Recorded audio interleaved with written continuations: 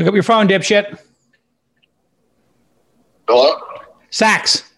Yeah, I'll be ready in like 2 minutes. Okay, I'm sorry. Let's go. Splash some water on your face. Take a couple of whatever you need. And let's go. We're waiting. Okay. I'll be there in 2 minutes. Okay. Okay, hurry up. It's your chance to get max airtime. Are we really going to record that, Freeberg? Listen, Freeberg's out. That means you're going to get, by default, 33.3% of airtime. It's going to be your biggest week ever. I'm coming. Let your winners ride. Rain Man David Sack.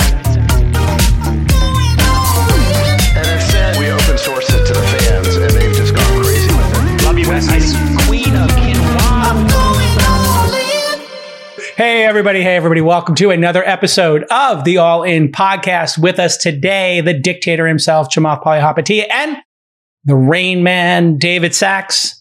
I'm Jay Cal, and the Queen of Quinoa quit the show. Where's He's not the queen? here. He quit the show, I think. I think he quit. So we're looking for a science person. If you know anybody, email scienceguy@theallinpodcast.com if you want to apply for the science position here. No, he couldn't make it. He was Freebird's moving. He's moving. He's moving. I guess we can say that without invading his privacy, but he's not going to be able. We thought we'd do a show anyway because there's so much going on. And I think we should start with this. Do we want to start with the COVID stuff again for the third episode in a row, or do we want to start with China and then back into COVID? No, fuck COVID. I think we should just do COVID quickly because I think, as much as the audience complained about it, we got a lot of comments saying, why are you talking about COVID so much? We were ahead of the curve on predicting this whole new Delta wave. We told people what was coming. I think it was a useful service. So people might not want to hear it, but it was, I would say we were probably 2 weeks ahead of the national media. I think that we've gotten a couple things actually right a couple weeks ahead of other people. Yeah. So, yeah, I mean, it was pretty obvious that this was going to race through the places that had low vaccination, and having the breakthrough cases is, I don't think anybody anticipated that. And the thing we didn't. Yeah. Over the last week on Twitter, I'm seeing this big debate on whether vaccinated people can spread the Delta variant. And I'm like, guys, didn't you see the show 2 weeks ago? We covered this. Yeah. I got it. I was vaccinated. I got it from someone who was vaccinated. This is known, Yeah. Delta variant has slipped the vaccine. It still prevents the most serious cases, generally speaking. We need to see it as a spectrum of protection rather than completely binary. But yeah, absolutely, you can get it and pass it on if you're vaccinated. Like, we know that. And we told the audience that 3 weeks ago. The other thing we predicted was, that this is going to be incredibly disruptive, and it's going to create another debate of potential lockdowns and mask mandates. And most of all, we discussed, and we had I think a pretty vibrant debate between all of us about under what circumstances does your decision to not get vaccinated impact everybody else vis-a-vis the petri dish of the next variant that's coming.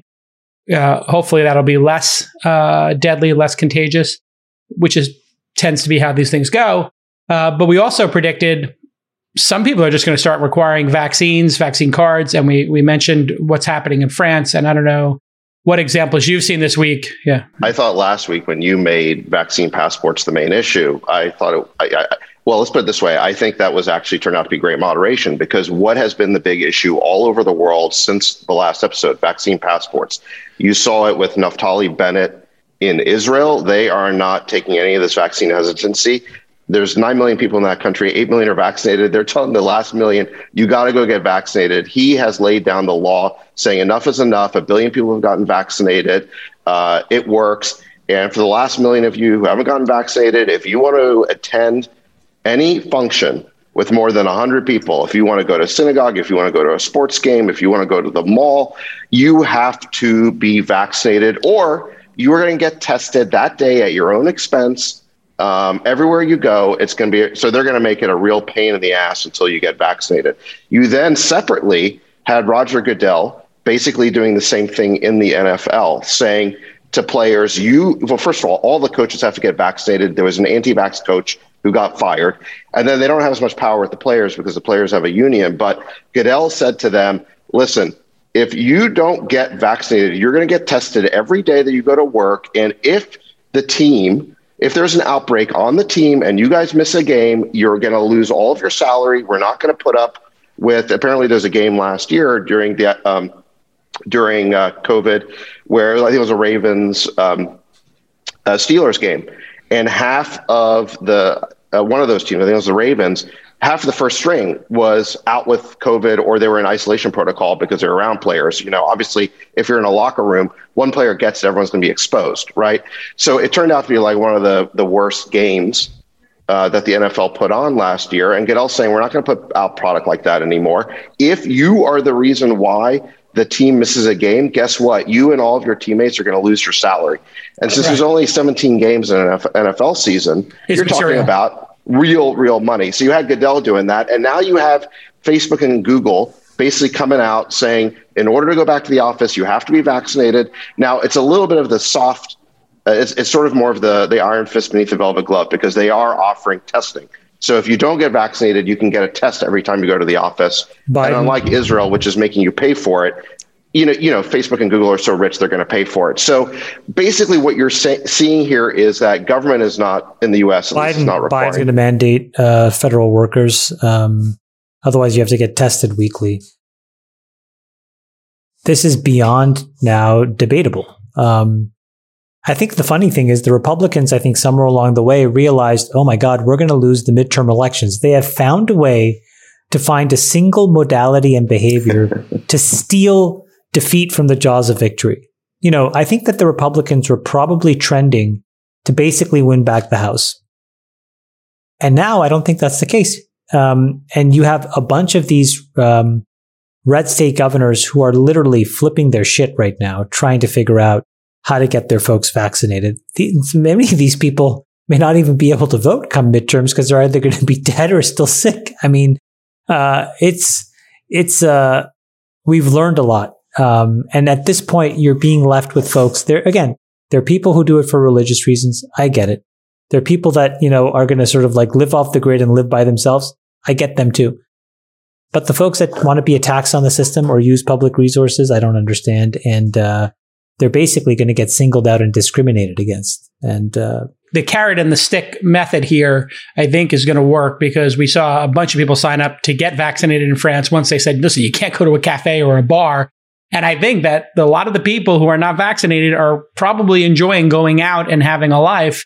Danny Meyer, the restaurateur in New York from Union Square Cafe and Gramercy Tavern, one of the most famous restaurateurs of all time, announced on CNBC this morning that he'll be requiring vaccines for all staff and customers.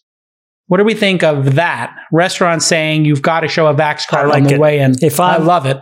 Listen to me. If I'm going to go in and I'm going to spend $2,000 or $3,000 on wine and then a couple $1,000 on a tip, I don't want some asshole who's going to get me sick there. It's bad enough that I still may get sick. And by the way, Danny Meyer's restaurants are not like, fucking, Red Robin. These are extremely high-end places. And it's not TGI Fridays. The idea that you can get a communicable respiratory disease and spend $5,000 is bullshit. Untenable. Non-starter. Sachs, I mean, listen, it's very interesting last episode. I felt like you were really trying to balance your belief in freedom and people being able to make decisions for themselves with, the reality that we can't be closed forever. How has the last week changed your thinking, and what do you think of the Danny Meyer? Well, I like what Danny Meyer did in this sense. He wants to create a certain experience for his clientele. And he knows that his clientele are more likely to go dine in his restaurants if there's a vaccine policy at his restaurants. He's not setting the policy for the whole country. He's setting it for his establishment. He has every right to be able to do that. And he believes that will help his bottom line. And he's probably right about that. Similarly, Roger Goodell, same thing. I mean, he took a tough line because he knows that if he wants the NFL to put out a great product every week, they can't be canceling games because of COVID outbreaks. They can't have the first string players out with COVID. So he made a smart business decision. I think people should have the freedom and the right to do that. Now, I still have, let's call it a reservation about government requiring it. Not because I don't see the benefit. I definitely see the health benefit, but just because I don't like giving government the power to stick a needle in your arm. If you're a government employee, I do think the government has added power. We talked about this last week. They can make it a job requirement. And what's interesting in California said if you're a state employee, you got to get vaccinated. But the one group they singled out were the teachers, because Gavin Newsom has no guts to stand up to the teachers union whatsoever. And I find it so ironic that early in the pandemic, we had this big debate about whether the teachers would go back to school in the fall. And the teachers union said, we won't go back unless we're first in line for the vaccine. Well, guess what? They got that. Now they're saying they're not going to go back if you make us get vaccinated. I mean, you can't win with these they're moving the goalposts. I mean, people they're moving the goalposts. They want to work from home. It's kind of ridiculous. There's one group that needs to do it most, and they should be the one. It's kind of like the Army and teachers and healthcare workers. They should be given a mandate. If you want this job, you must be vaccinated. You cannot be in the Army and the military and not be vaccinated, because we need you in close quarters on a helicopter to go whack Osama bin Laden. We can't have a COVID outbreak in the Navy SEALs when we got to go. I'm okay with that. I think every employer has the right to require it if they believe it's going to impact job performance. Now, I want to go back to the point that Chamath made about the midterm elections. Because there's a part I agree with and a part I disagree with. So the part I agree with is that the Republicans were cruising to a midterm shellacking, and now the whole vaccine hesitancy issue.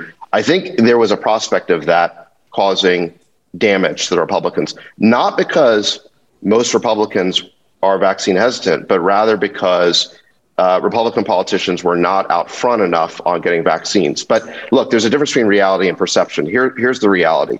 Every single Republican governor, every single one, has been vaccinated and has supported the vaccine. Mitch McConnell is vaccinated, supports the vaccine. Kevin McCarthy put out a statement. You even had the House Minority Whip, Scalise, get vaccinated on live TV. Why had he not been vaccinated? Because he already had COVID and he didn't necessarily think he needed it, but he got the vaccine anyway to basically double down. You had Sarah Huckabee Sanders come out and say that she was getting she called it the Trump vaccine. Yes, please.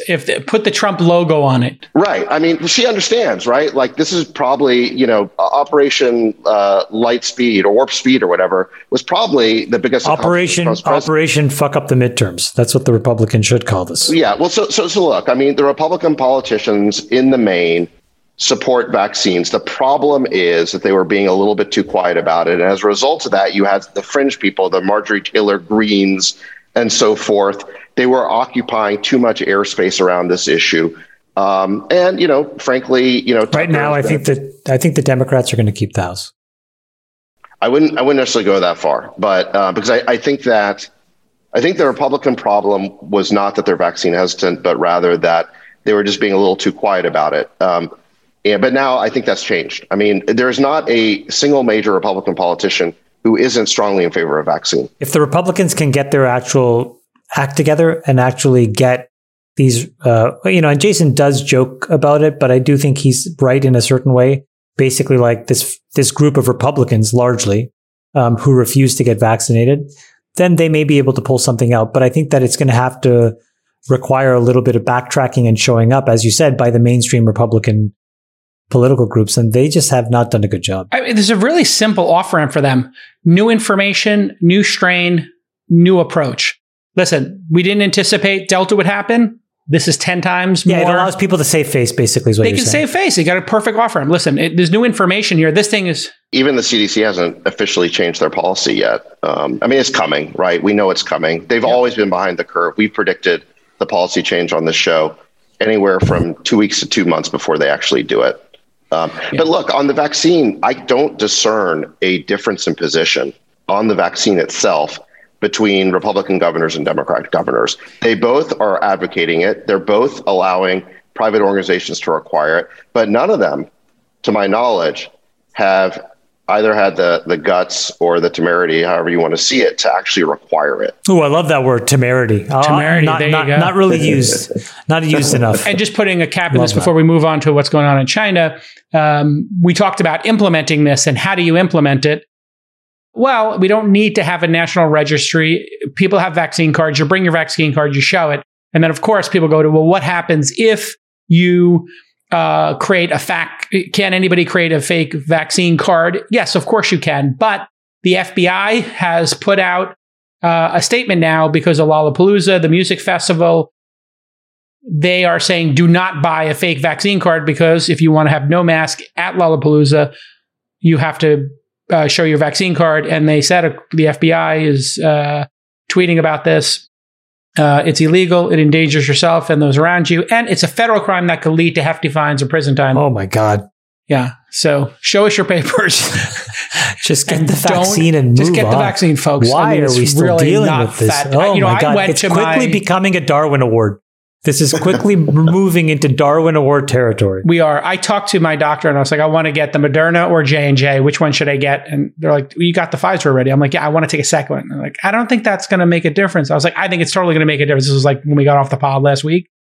And they're like, yeah. I was like, well, just give me the third shot of Pfizer then. And they're like, well, that's not necessary either. I'm like, I don't care if it's not necessary. I want it. Give me the third shot of Pfizer. And then I opened up Drudge Report yesterday. And it's like third shot of vaccine of Pfizer in Israel or whatever. They're just going to start giving people a third shot. Yeah, I just want to get ahead of the curve. It's coming. You're exactly right. But by the way, there's one other piece of news that came out that I think is very positive on COVID, which is the availability of these oral antivirals, the pills. That you can take when you get an early case of it. Right. So it's like what they have for Tamiflu with the flu. Like no one should ever die of the flu because Tamiflu is like completely effective at stopping it, provided you take Tamiflu early in the case. So I think that, with the reduced effectiveness of vaccine, what we're going to have to do is supplement the vaccines and the boosters with home testing and then, these oral antivirals so that you take a test, you discover you got COVID and you immediately get prescribed, one of these pills. And the pharma companies are coming out. There's like 3 different pharma companies coming out with these oral antivirals. And if Freeberg were here, he could tell us all about it. Yeah, Freeberg, explain the science behind this. You know what? The science can go fuck itself. Hey, Danny Meyer, chill a great bottle of white Burgundy because I'm coming, baby. I'm vaccinated and I'm Let's coming. Go, baby. Vaxxed and ready to go. Oh, my Lord. All right. The China situation has been perplexing to me. My position was always be careful working in China or investing in China. We're investing in Chinese companies because they could change the rules at any time and change the rules they have in the past year. We talked about, obviously, Ant Financial and Jack Ma going MIA, ByteDance's CEO and founder stepping down as CEO amid Chinese regulations and all the scrutiny. And then we have Didi last week being pulled from the App Store in an unprecedented penalty, where you're not allowed to download Didi and the existing users can use it. And then on top of that, all the educational companies this week were told that they cannot operate as for-profit companies. And these companies have gone public in Hong Kong and in the West. And this has caused such an acute effect. SoftBank is clearing a bunch of its Uber position to cover their losses in Didi. And then there is the story of Larry Chen, who is a Chinese education entrepreneur. He was worth $15 billion in January. Now he's lost 99% of his net worth.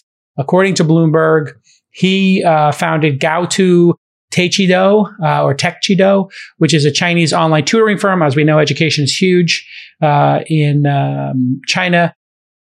That company, Gaotu, peaked at $142 a share in January and has fallen to $3 a share.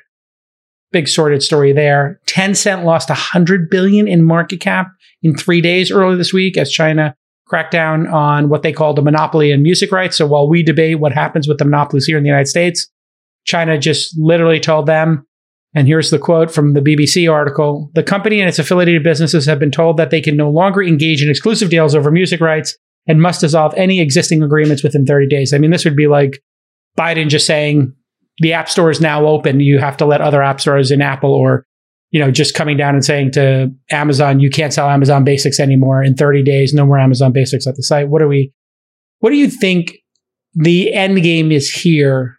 Is this because China seems like they are very deliberate and they plan in centuries. What is happening here? There's the short term and the long term. I think what's happening in the short term is that the same thing that we are talking about in the United States that Sachs is, very eloquently basically I think led most everybody in just really framing for a lot of people is this idea that, we have privatized free speech and we have put the distribution of information into the hands of 3 or 4 founder CEO oligarchs. That's also true in China. And when you look under the hood of the major internet companies, there's 4 or 5 guys that are in charge. And so I think that in the United States, politicians feel increasingly uneasy with those folks having power because it's applied indiscriminately. Trump gets banned. Trump may not get banned. This person gets distribution. This article is considered misinformation. That article is considered disinformation. This article is suppressed. It's a dangerous place to be. And in China, they were just like, enough's enough. So I think the short term, as it relates to the internet companies, was basically a realization that we are not going to allow any more devolution of power from the Chinese Communist Party to and into the hands of these internet entrepreneurs. So that was sort of like the... So it's a move out of fear. They're scared they're going to lose their power base. Not scared. I think they're just smart, and they were like, we're not going to allow this to happen. So they don't have to deal with Section 230 or any law like that. I think it was just a realization that we want them to understand who is boss, right? And so there was a wave of resignations. There was now all of this market cap upheaval. And this is now where we get to sort of like the appetizer. And I think in the appetizer, what they're basically saying is, we will control how money is made and who makes money. And I think that sets up the really difficult thing that I think happens, which is about the long term. So in this thing, what's happening right now is China very firmly telling everybody, we are firmly in control. There is no private market and there is no capital market without our approval. And that's a really big statement. And in fact, it was such a big statement that I think the Chinese security authorities then had like a conference call at Goldman Sachs, JP Morgan, all these folks were invited. And, the vice chairman, basically, his quote was something to the effect of, we promise that any more changes will at least let you know. Not, hey, there's nothing to see here, or there's nothing more to come. It's just more that as we decide new rules, we'll make sure that we give you guys enough warning. So it's very much firmly saying, we know exactly how money is made. We will decide who makes money in what way. And we're going to make sure that, all of this wealth creation happens under terms that we define. And I think that the setup for the long term. The long term in China is complicated. It is an enormous demographic time bomb. We've talked about this before. By the end of 2100, China's population will shrink from 1.1, 1.2 billion people down to about 700 million people. Right? So they had very progressive, quote unquote, under their framework, laws of one-child policy to basically make it economically viable in the 60s and 70s. There was such a number of people. Those people were able to get great jobs in the, 80s and 90s and 2000s. And now they've realized, oh, wow, we made a huge miscalculation because now there is just not enough people. And so China's going to shrink. And I think that, honestly, Xi Jinping probably thinks the simplest way to solve this is to basically nationalize a lot of the economy over time. And so if I was a betting man, which I am general, but I'm not in China because I just don't understand the market. It's super complicated. It's a rigged casino. It's a stupid place to bet. I'm not going to say that. I just think that I don't know the market. Well, I mean, if they change the rules of the game. Well, hold on. Let me just finish what I was saying. I think that what we're starting to see is the beginning of nationalizations.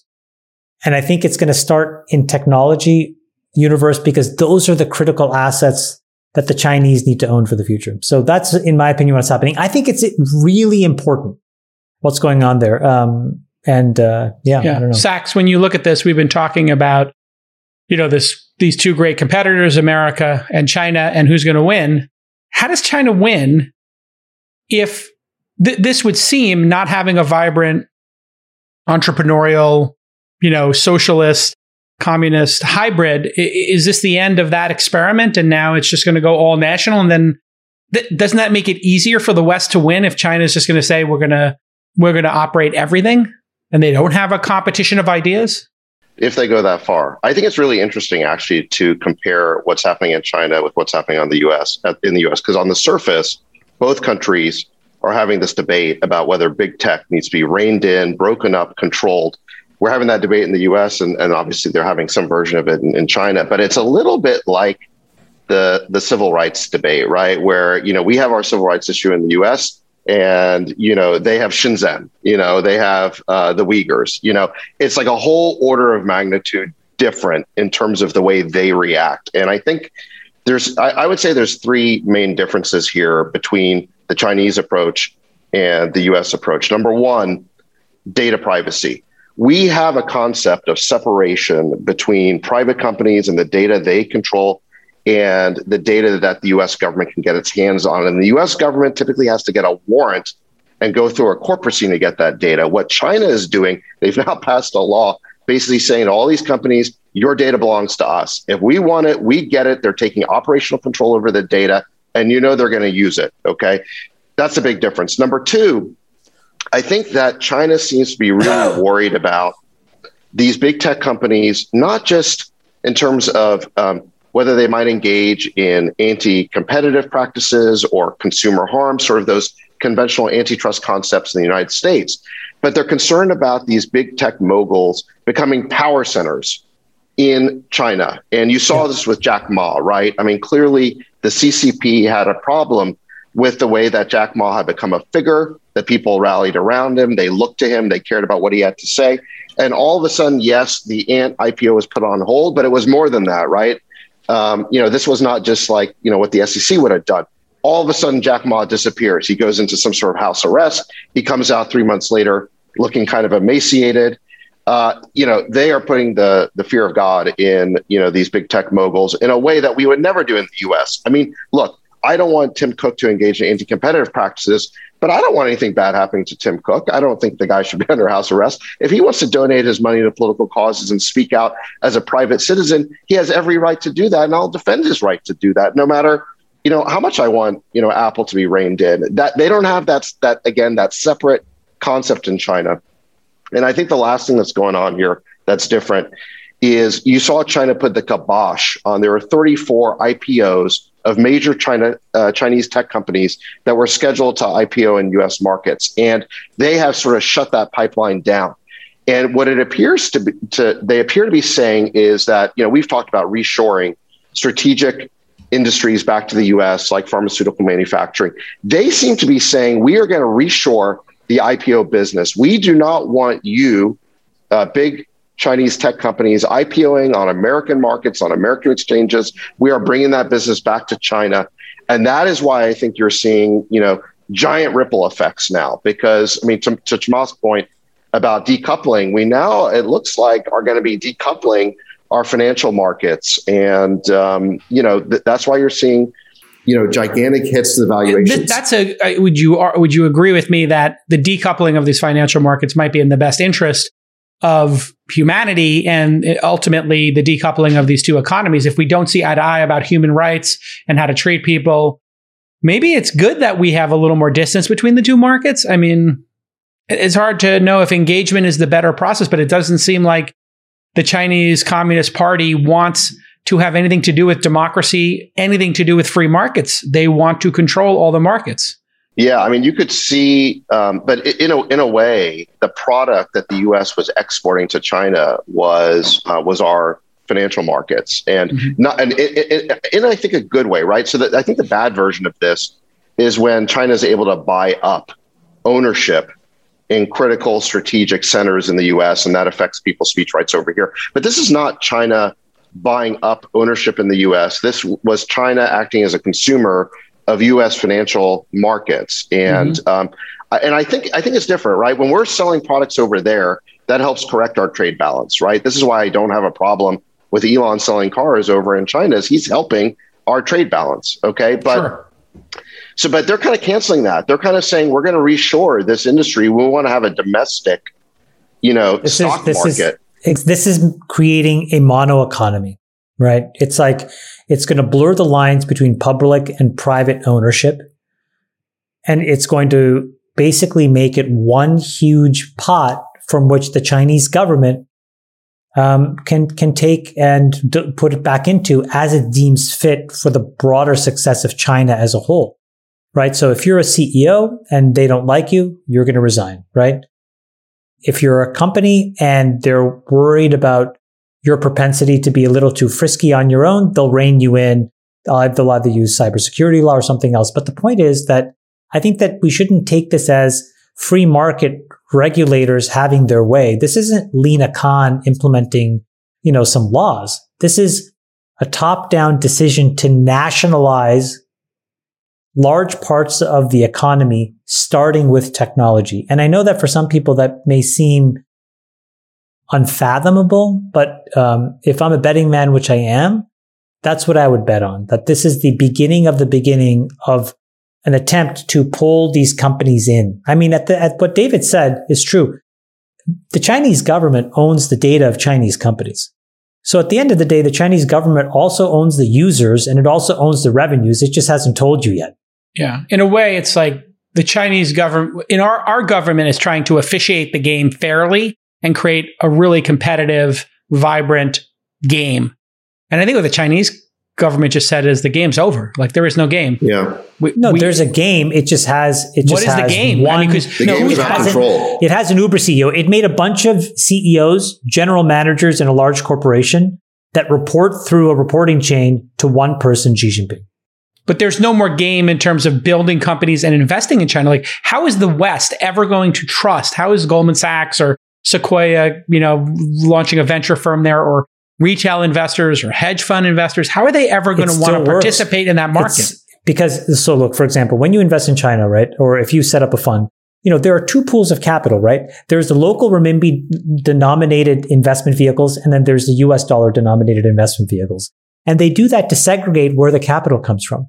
So it's not too difficult for the Chinese government to basically say, you know what, I'm going to actually make a constraint on dollar inflows so that, the renminbi denominated investment funds that are from Chinese investors into Chinese companies needs to be above a certain percentage. Call it 2/3, right? Or call it 80%. They can make all these decisions because these are all just rules that are completely under their control. So I think that people who don't think this is going to happen are probably not looking at the setup. The setup seems to be directing itself towards that outcome. And by the way, it makes sense for what Xi Jinping wants to do from his perspective. But that's not my question. My question is, why would Masayoshi-san or another entity ever invest in China again? Because you look through the risks and you got completely enamored by the population and the TAM.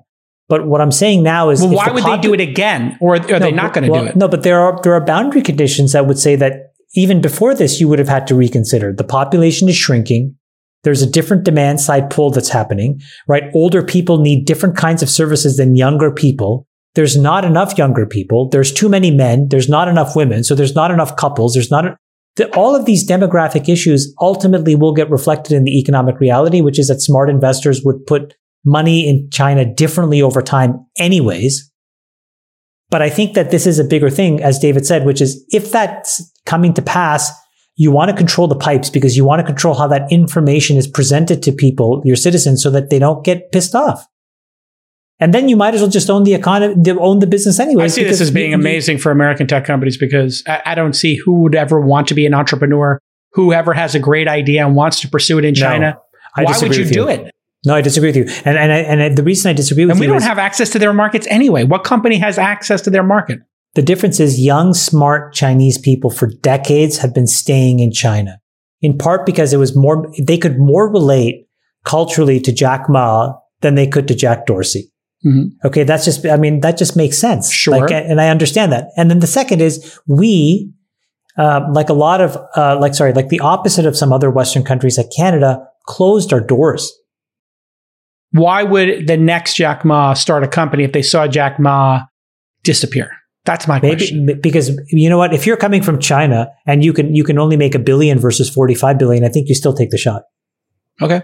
I think JCal is right in the sense, I don't think it's going to be like a binary decision where all of a sudden everyone just stops doing business in China, but they're going to be hedging their bets. I mean, if you were a Chinese billionaire looking at this landscape, your priority has got to be to get some wealth outside the country beyond the control of the CCP. You're going to be buying Bitcoin. You're going to be trying to get your money overseas. You have got to be very nervous about what's happening. Buying homes in Palo Alto? Absolutely. I mean, look, I think what President Xi is doing is fundamentally redefining the bargain between Chinese entrepreneurs and the government. And here was the original bargain, right? The great Chinese leader and economic reformer, Deng Xiaoping, basically set the bargain. 40 years ago. And basically the bargain was this: we're going to open up the economy and let you, the entrepreneur, get rich. We're going to keep all the political power. So as long as you don't mess with us politically, you can get as rich as you want. That was the original bargain. Now President Xi is saying there's a new bargain. There's a new boss in town. And here is the deal: that economic interests in China will be subordinate to national interests. Those national interests are defined by the CCP. And I run the CCP for life. Exactly. And that is what is happening. And that is a big change. They just got layered. There is a new CEO that they report to. This actually makes me very hopeful, actually. I think this is going to be like a spiraling down of their economy. I don't think it's going to spiral up. I don't think so. Who's going to engage them? Who's going to invest in their economy? Everybody. Guess what? Because if you want a shred of fucking lithium, if you want a battery, if you want nickel, if you want anything to happen, you need to work with China. They are incredibly smart and thoughtful. They have been strategic while we've been running around, complaining, crying, talking about the kindergarten soccer game. They were doing the hard work. They were doing it for decades. And until we find solutions that can work around them, we need to work with them. I think they just throttled innovation. I think they just shot themselves in both feet. I think they're going to regret this decision. I would come out in the middle and say they've just attached a discount rate that now every investor has to consider political risk when they invest in China, because the future is very uncertain. The bargain is getting changed. And if you're an investor, you now have to taking some huge political risk that you I agree with David. I think that's a better way. I would refine what I'm saying by saying it's a distribution of risk where it's closer to Russia now than it is to the United States. Yeah. And then I think there's literally an act called the Maginsky Act. What is the act that Bill Broder's lawyer, Maginsky? Oh, yes. Because basically in Russia, they were just killing people and taking their businesses. I mean, this feels like the equivalent in China to me. Magnitsky. Yeah. I mean, that was Bill Broder's lawyer who was tortured to death. And I just don't see anybody wanting to invest there anymore. And this does make the Bitcoin, in hindsight, it does look like they shut down Bitcoin a couple of months before making these actions. So your point, David, they probably anticipated that people would start shipping their money out using Bitcoin. And so they banned Bitcoin.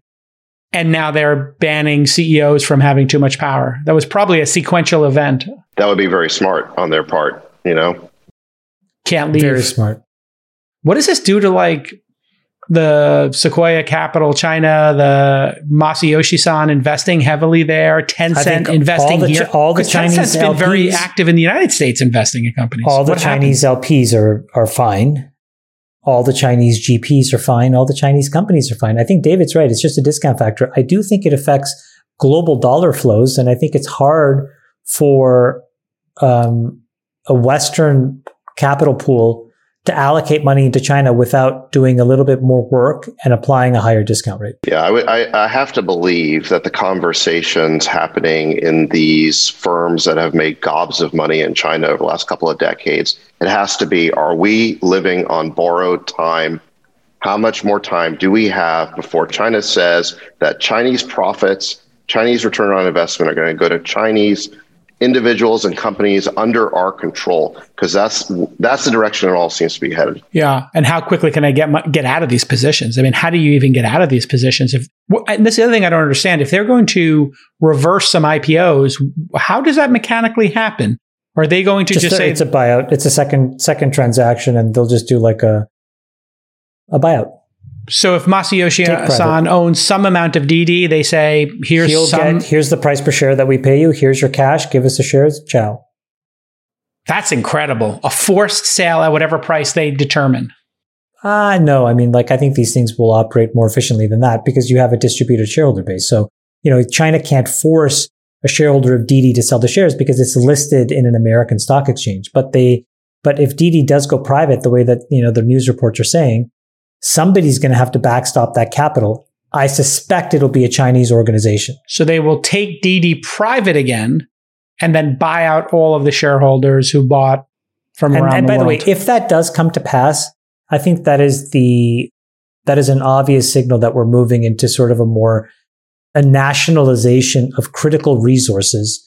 And China has determined that internet resources are critical. And I think that that's right. If I was in their shoes, that's exactly what I would do as well. Does this mean that we should be kicking out Chinese companies from operating in the US, i.e. TikTok, et cetera? David? No, but I do think that TikTok needs to get carved out of ByteDance and it needs to have a completely American cap table. But that shouldn't be a government edict. That should be something that the ByteDance investors and board are scrambling to do right now, because otherwise that equity value may go to zero. ByteDance should be a $500 billion company. It probably is a couple $100 billion company now, which means that it probably lost half of its market value. That's crazy. Crazy. Yeah, I think there's a few things for us to worry about there. I like the idea of outcompeting China by having freer and more open capital markets and allowing anyone in the world to invest in our companies. I think the issues with TikTok are more around data. We know now that any data that ByteDance has belongs to the Chinese government. This isn't just a TikTok issue. It's any company, right, any U.S. company that's doing business in China. Look, it applies to Zoom. Okay, look, yeah. Zoom, we're on Zoom right now. Zoom is not a Chinese company, but it has a giant engineering team in China. What are the data implications for that? Yeah, they stopped routing their servers through. Remember, they had some servers routing through China, but I do think they're going to have to shut down and sell off whatever their assets are in China. That's going to be untenable to have a communication platform. It's kind of like Huawei, right? We don't allow Huawei to operate, and we're going to have to do that with software. Right? There's been a big CRISPR breakthrough. 65-year-old man named Patrick Doherty was suffering with a disease in which his protein was misshapen, building up in his body, destroying important tissues, such as nerves in his hands and feet. He watched the same disease kill his dad, and here's the quote, had watched others get crippled and die, difficult deaths from this disease.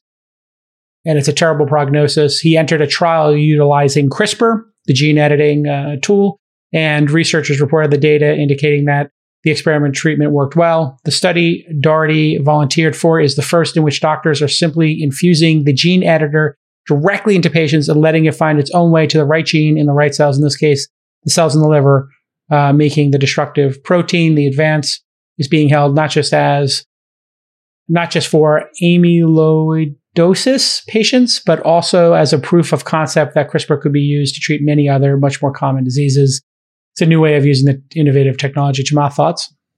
I think this is a really important breakthrough. And what it allows us to do now is see a world where, look, if you think about the two different paths of the following idea, you're going to make a solution to a problem. If the problem was an internet company, or you wanted to make a product, what you would do is you would go to Amazon Web Services. You'd be able to consume a whole set of abstractions. And then you would build a light amount of programming, which was essentially like the application logic of your app, right? I think a lot of people listening understand that idea because that's what they do. Here, what we're getting to a place is now soon we're going to be able to view biological problems in the same way. So we're building all these small little building, I don't want to call them small, but building these very important building blocks that is very much akin to the building blocks we needed to put together the first set of computers, to put together MS-DOS. All of that allowed us to create Windows. Windows allowed us to actually access the internet. And there was this in seriatim development of things that happened. And I think that we're on the verge of that. And that's what these kinds of breakthroughs really show us, which is that you can view. So for example, in a different company, they've created these mRNA gate arrays, logic gate arrays. So if you're, a chip designer, you would understand how to basically create electrical function in part using, gate arrays. But if you reduce a biological function to the same idea, now that same person has a translational ability to solve a different problem that they didn't have before. So I think what we're saying is that we're seeing this platformization, this AWSification of a biological toolchain with things like CRISPR and all of the other modalities that need to stack on top of it so that the next person can view it as a programming problem. And I think that that's a really exciting path that accelerates a lot of this development. But this was an enormously important breakthrough because it validated a lot of what CRISPR was beyond a lot of theoretical innovation that up until now was basically what it was known for. And a lot of investment had gone into companies that were trying to do things, but this was the first really important one.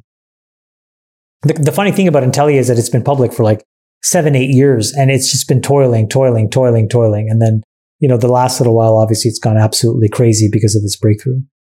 Yeah, and in related news, CRISPR creates its first genetically modified marsupials after years of using the gene editing technique CRISPR to genetically modify everything from vegetables to lab rodents.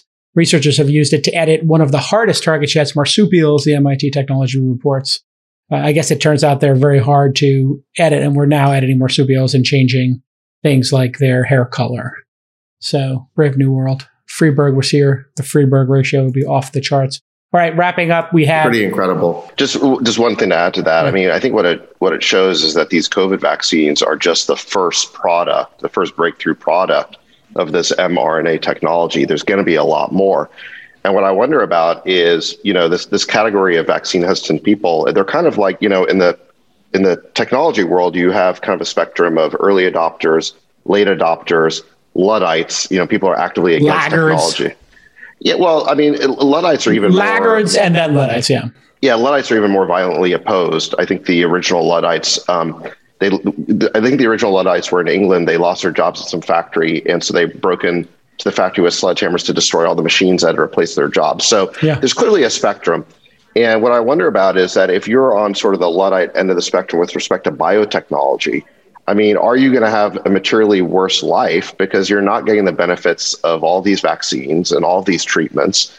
And I mean, COVID could just be the first example of this. Well, I mean, if you build on it, it's sort of like we're going to create a two-class society. One that is not only dealing with all the maladies and cancers and living longer, but we haven't even started to think about, well, taking somebody who's already in great health and what can you do for them? So, you know what? You can be 2 inches taller. You could add 10 IQ points. You could run faster. You could have higher blood oxygen, whatever. I mean, we could genetically modify people to stay underwater for 10 minutes and be, better processors of oxygen like other mammals are. You could have superhumans. I mean, that's basically where this is going. And that unlocks a whole nother level of ethical and moral considerations. But you're right. There could be a group of people who are like, I don't want to touch any of this. And they die at 60, 70, 80 years old. And then we got another class of people who embrace this and they have 20 more IQ points and they live to 120. No, I mean, it sounds funny, and like science fiction, but that is in the realm of possibility in our lifetimes. There's a lot of great science fiction written about this whole sort of transhumanist idea. A book series I really like is Nexus by Ramez Nam, who actually was a developer at Microsoft and then became a writer. And he writes with, I'd say, a high degree of sort of accuracy and specificity about these technologies and how they might evolve. People should be sure to check out that book. Jason, be honest. If you could actually increase anything in your body through this gene editing, what would it be? Just throw anything out there. But the first thing that comes to mind. Anything out there? Anything I would increase my muscle mass 100%. Increase my muscle mass. By the way, there was a percentage of fat would go down, not in reality in absolute terms, but just in percentages. So this CRISPR thing was a public company called Intellia Therapeutics. But I want to throw a shout out to another startup that seemingly, I think, may have had a breakthrough this week called Form Energy. And the reason why these guys are interesting is that they've built this incredibly massive long duration battery out of iron. Now, why is that important? We have really simple ways of harvesting iron from the earth. It is literally everywhere. Everywhere you look, iron exists. It's not so true for nickel. It's not true for cobalt. It's not true for manganese. It's not true for lithium. It's not true for all of these other specialty chemicals that we need in order to build batteries. But these guys have solved a very complicated technical challenge that'll allow you to store energy cheaply, which has huge implications for electricity and grids. And so big shout out to these guys at Form, because if it looks like what they said they did is true, it's a really important breakthrough that'll have some important ramifications. It's amazing, by the way, to see progress. No, you wake up and you read these things and you're just like, God, this is incredible that there are people working away on shit that really matters. It's almost as if there's like one group of people. We talked about cynicism in a previous episode recently. There's one group of people, whether you're in the founder circles or capital allocator or a journalist covering this space, who understands it. There's a technical, explosion going on here and innovation that is going to solve a lot of problems. And they have another group of people who think that all these problems are intractable. I'm kind of looking at this, what happened with COVID. And I was talking to my wife about global warming. And I was like, feels to me like we can solve global warming.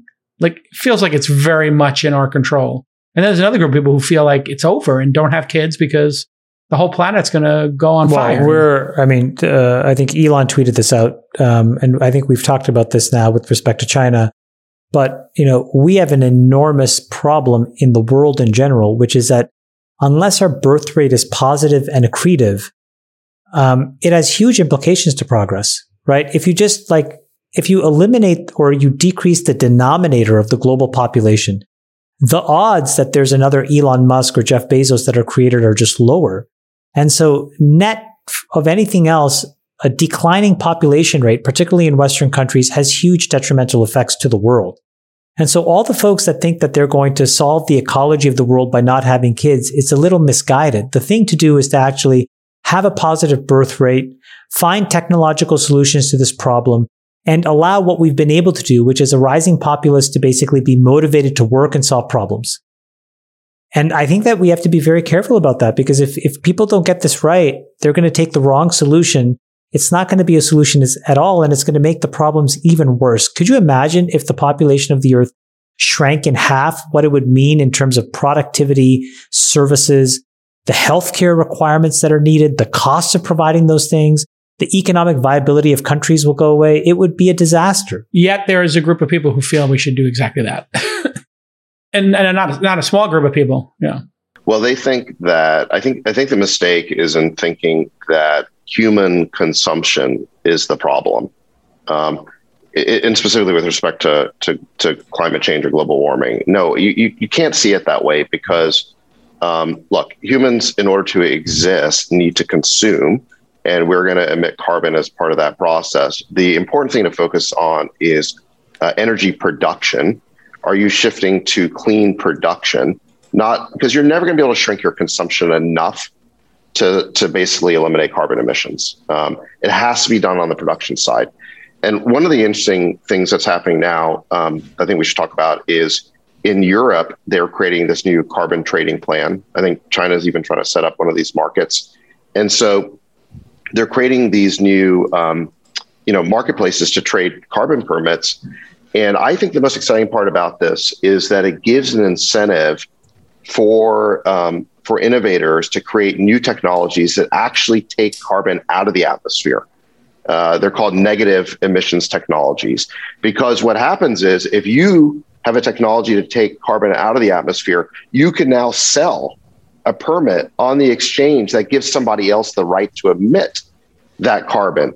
And now those technologies, those nets, the negative emission technologies, it's unclear whether they really exist yet, but no one's going to create them if there's not a customer for them.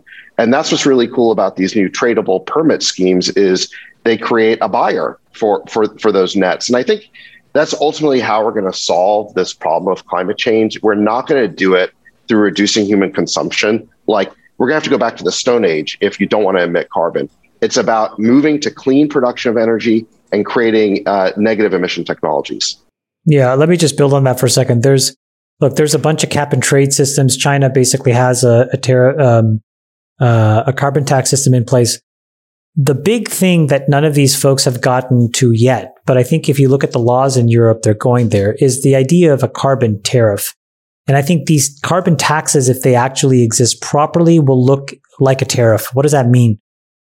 Let's just say you're Britain and you want to import a Volkswagen from Germany. If Britain has a carbon tariff that says basically you need to account for all of the emissions that went into making this car, and I'm going to assess an import duty that basically maps to that. I think that that's where the world is going. And that's probably, David, to your point, it's going to be a really big value unlock because the amount of money that'll get both made but also destroyed in that process will be incredible. And that's where we have a chance to really reimagine consumption in a different way.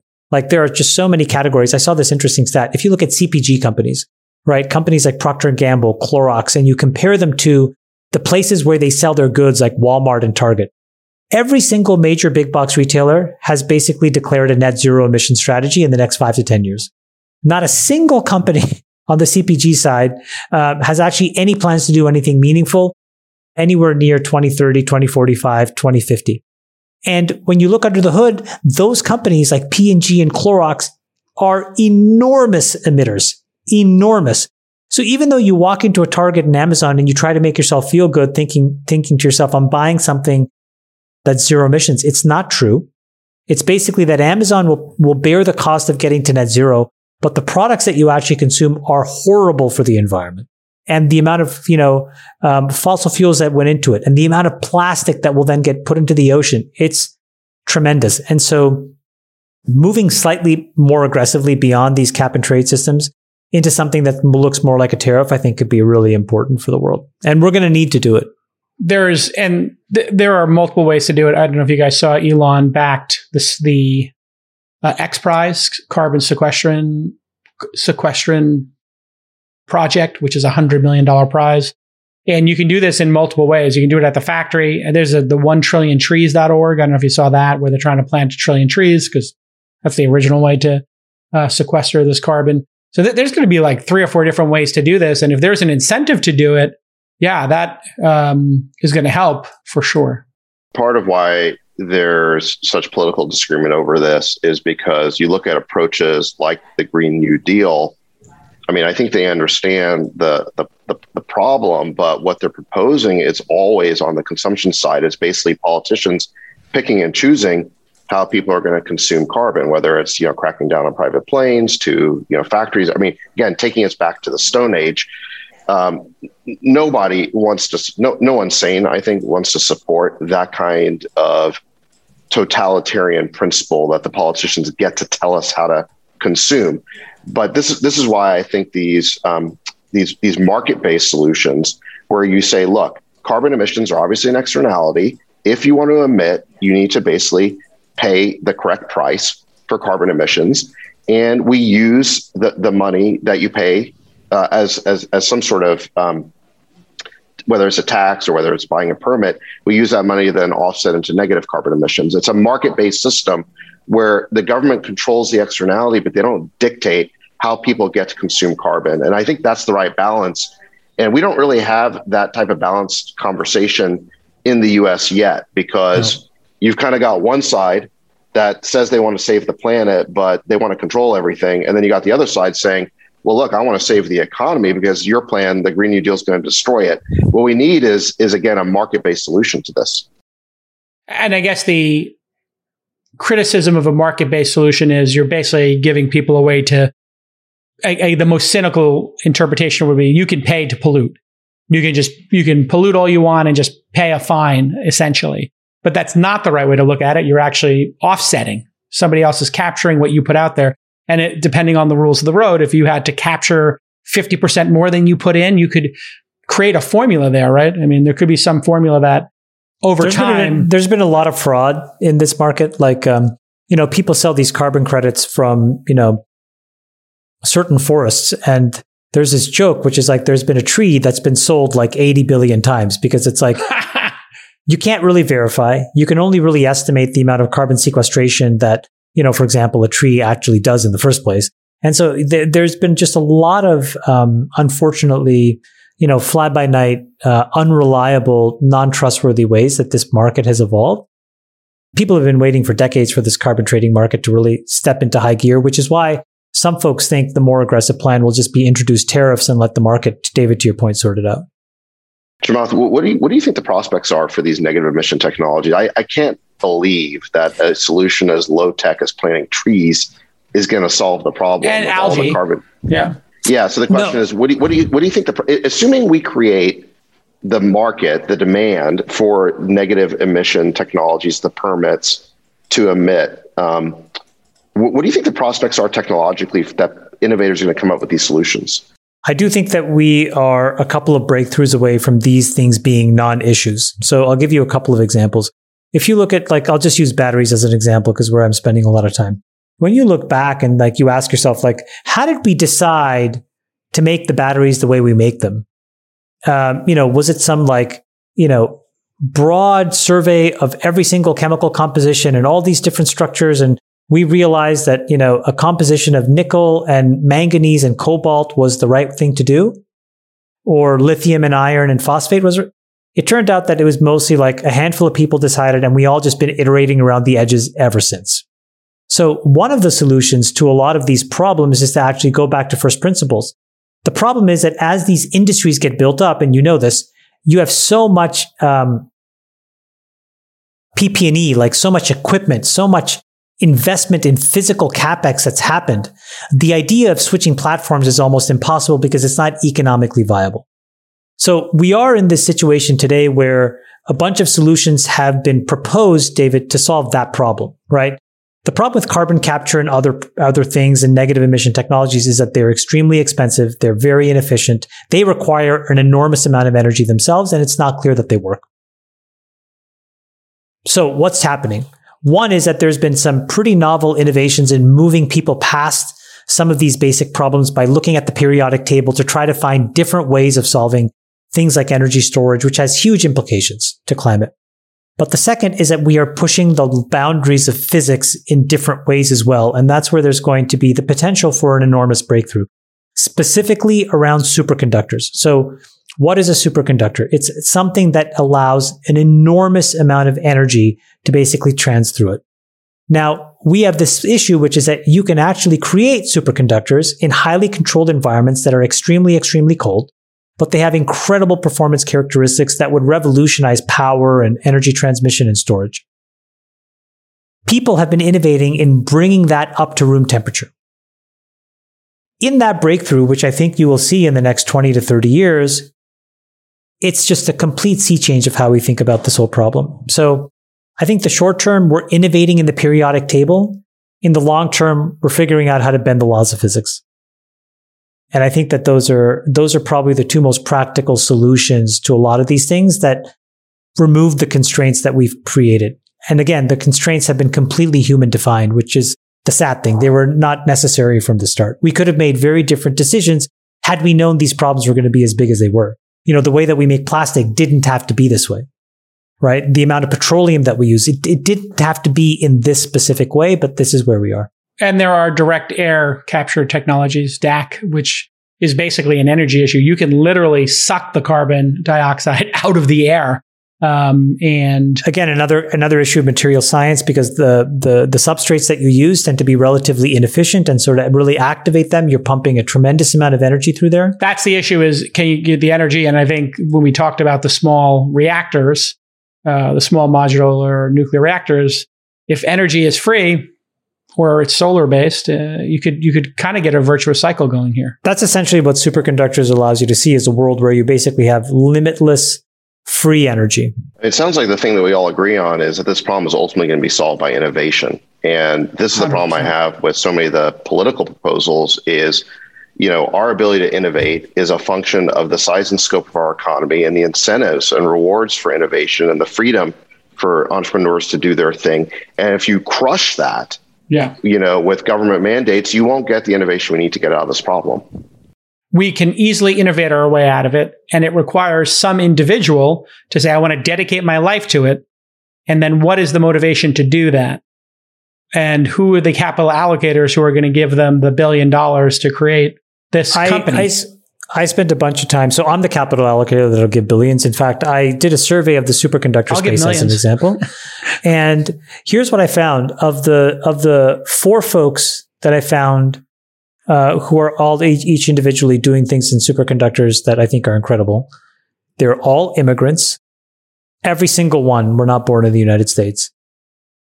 They are so fucking happy to be here.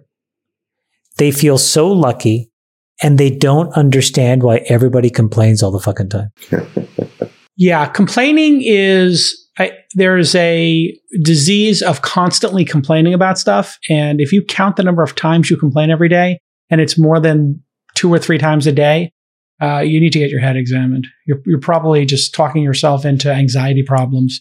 Stop complaining, start building. I mean, these problems are solvable. There is an immigrant in the United States right now that will figure out how to conduct electricity without resistance. It will transform the world. And we are so fucking lucky that that guy came here to this country, and we have the chance to give the guy $1 billion. One of my favorite movies is Wag the Dog with Dustin Hoffman and Robert De Niro. Great, yeah. And Dustin Hoffman plays this producer character. Yeah. And every time there's a setback, he's like, oh, this is nothing. I remember when we made this movie and 3 out of the 4 lead actors died and we recast the movie. It's like, this is nothing. Yeah. And, that's sort of his catchphrase is he's got this can-do attitude where no matter what setback happens, he just makes it, it's like, oh, this is nothing. We got it. And, and that's kind of the attitude you need if you want to be an entrepreneur is there's going to be so many setbacks. You got to be like, this is nothing. And you figure out a way around it. Yeah. This one of the guys that are working on superconductors showed me his data for the last 10 years.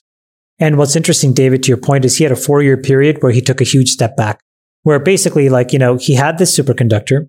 He's like, it works at, I'm just going to use simpler numbers here, but minus 300 Celsius. He got it all the way up to minus, 100. And then it went back to minus 200 for 4 years. Could you imagine the mental devastation? And I said, how did you deal with it? He goes, basically he's like, it's nothing. Yeah. And thank God for that guy. It's interesting. I just listened to Quentin Tarantino's on a podcasting tour because he's got a new book. He wrote a novel out of the Once Upon a Time in Hollywood characters. And I just started listening to it. It's fantastic. Listen on Audible. And, Brian Koppelman from The Moment interviewed Quentin. I listened to it yesterday on my bike ride. And he was just talking about how he just never gave up. And he had written True Romance. And then he wrote, what was the other one he wrote at that time? Natural Born Killers. Natural Born Killers, yeah.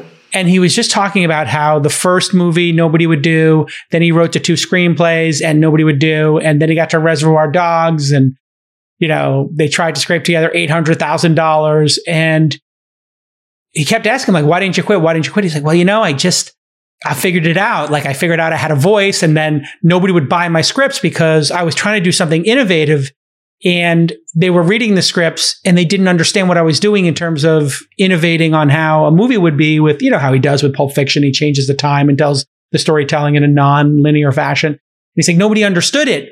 But every time I read it, I realized I had a voice. It was my voice. It was getting better and better.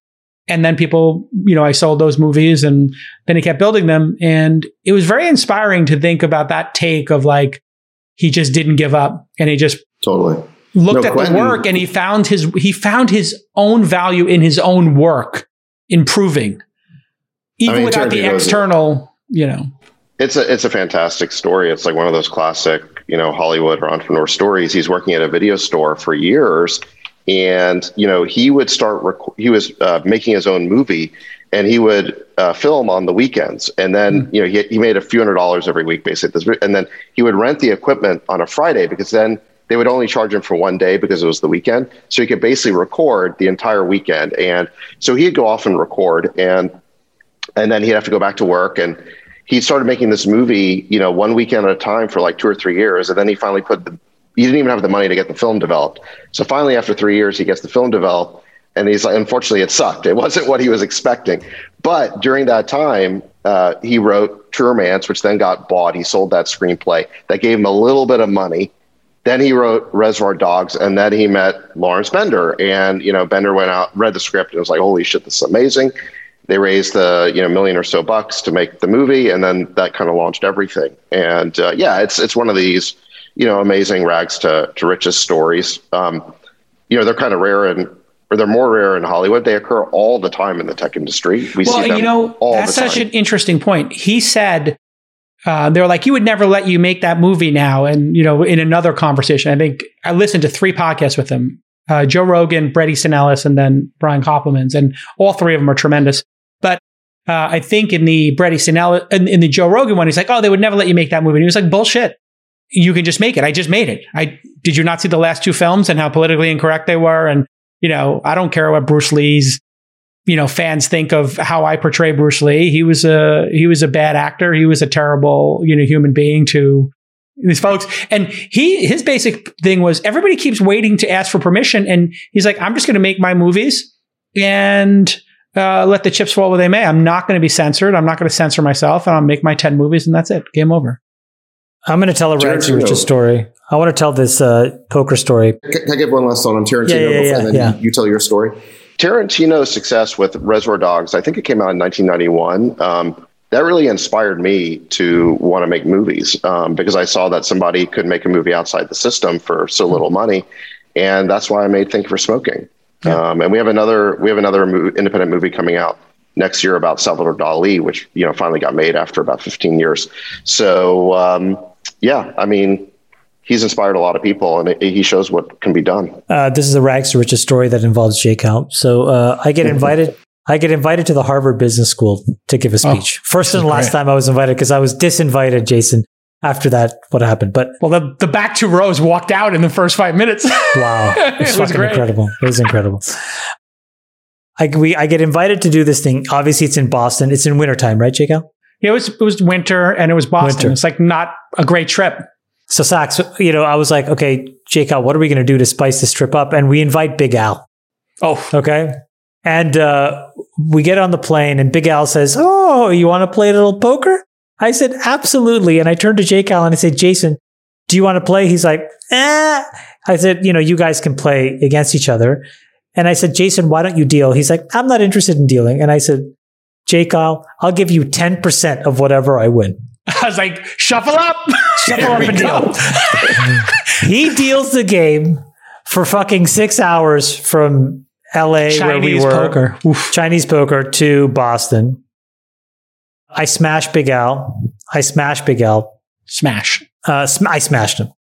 And then we go into the thing. We have like a nice dinner, blah, blah, blah. We go out. We have the thing at Harvard where I said something like, I think an MBA is basically worthless. It's not a good use of your time. I think you should be out building things. The back two rows walked out. They were completely offended. And I did the speech. It doesn't matter. I get back on the plane and we're flying back. And at some point I realized, I said, Jason, what's the tally? And Jason says, I'm up 40,000. And I said, excuse me, you're up for... And it turned out that I was fucking smashing him. Smashing. Anyways, the long story short of it was that we circled for a few times and then we finally landed and JCal won $55,000. So you kept playing circling so you could win more? Here's what you don't know. Threw the pack of cards at Jason and said, I never want to see you ever again. I never want to have you fucking play poker ever again. The truth is, I went to the pilots and I told them, I'll give you $5,000 if you can make this flight last another hour. And they were like, yeah, we got to circle. And we just kept circling San Jose Airport for an hour. I was like, I got to get another hour in. He lost $550,000 on a fucking stupid trip. He never even wanted to come. He didn't want to go. He didn't want to go. We go to the best Michelin star restaurant in Boston. Oh my God. In Boston. And it's so fucking stuffy, by the way. And it's so stuffy. And so stuffy. They take themselves so seriously. And they're trying to, bring, 18 courses to us. And, Big Al's a big guy. He's called Big Al for a reason. I mean, he's a linebacker. And they say to Big, he's like, I'll take the steak. I want a steak. What do you got? Steak. He's like, there's a steak included in the prefix. You should do the tasting menu. It's like, oh, yeah, tasting menu. Fuck it. Let's go. I'll put more truffles on it. They're like, it's not truffle season. Sorry. He's like, okay, well, make it truffle season. Anyway, they start bringing the food. And he wants to eat a steak. And they bring him, I kid you not. One of those funny scenes in a movie where like they pull the tin and it's like a small piece of meat that's like giant plate, giant Schaefer comes flying off. A piece of parsley, and that's it. The steak was the size of a pack of Wrigley's gum. I am not kidding. They took like a beautiful steak and they just made a little rectangle out of it. He takes his fork. He puts it on it. He holds it up to the woman. He goes, where's my steak? And he puts the whole steak in his mouth. He swallows it in one bite. She goes, sir, that was your steak. He's like, I want a steak. He starts screaming, I want a steak. I want a steak. The whole restaurant's turned around. He's like, I ordered a steak. This is not a steak. If you ask him about this trip, he's like, I lost so much money. Yeah. He's like, I didn't eat. It was cold in Boston. It was cold. It was the worst trip ever. It was a horrible trip ever. And he is like, the woman's like, well, how can we make you happy? He's like, bring me a steak. They're like, well, sorry, we gave you the steak. The steak came. How many steaks? How many steaks are you going to afford now that Robinhood just went public? Congrats, by the way. Yeah, it's right now. It's my third biggest win, Uber.com, and then this one. And time in market. I think Robinhood going out at 30 billion. There's a chance this could go 10, 20, 30x from here. I think it could be $1 trillion company someday. 22 million members, even through all the craziness that we talked about on this podcast. They're learning, they're fixing things, and 22 million people using the product, and they're going to launch so many other products as part of it. And all these young people getting financially literate. I know it's a double-edged sword, but I kind of feel like this generation. No, on balance, it's better. On balance, it's important. I mean, can you imagine if we were in our 20s trading derivatives and options and just trading stocks all day? I wanted to do that, but it was too hard. You had to get a broker. It was $35 a trade when I started trading, and you had to call Charles Schwab and put it in order. Of all the things I could have done online in my 20s and 30s, trading stocks didn't end up being high on the list. But you did play a lot of cards. I did play a lot of cards. Right, but that's what these kids are doing. Like for them, this is in the same zone. A lot of them as sports betting, wagering, playing poker for money. They're learning. I don't know how you feel about it, David. Sounds like a great investment strategy. Well, I mean, if you make a lot of mistakes early in your career when you're making $100 bets or buying a tenth of a stock, that's true. It's small stakes and you're going to learn a hell of a lot. So I think the education part is you can only learn by doing, right, Sax? I mean, you can't learn in a thing. Okay, listen, this has been an amazing episode even without Freeberg. We miss you, Freeberg. Come back next week. Let the conspiracy theories abound, but Freeberg just was busy. He couldn't make it, and we missed each other, so we wanted to see our besties. We love you, Freeberg. And we love you, Freeberg. We love you, Freeberg. Back at you, Freeberg. Back at you, Freeberg. And we'll see you all next time on the All In Podcast. Bye-bye. We'll let your winners ride. Rain Man David Sack. And instead, we open source it to the fans, and they've just gone crazy with it. Love you, West. I'm Queen of Quinoa.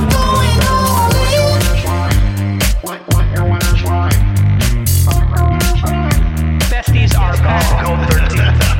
That's my dog taking a notice in your driveway. Oh, man. My haberdasher will meet me at Clinton. We should all just get a room and just have one big, huge orgy because they're all just useless. It's like this sexual tension that they just need to release somehow. Wet your beak. Wet your beak. Wet your beak. We need to get merch. Besties are back.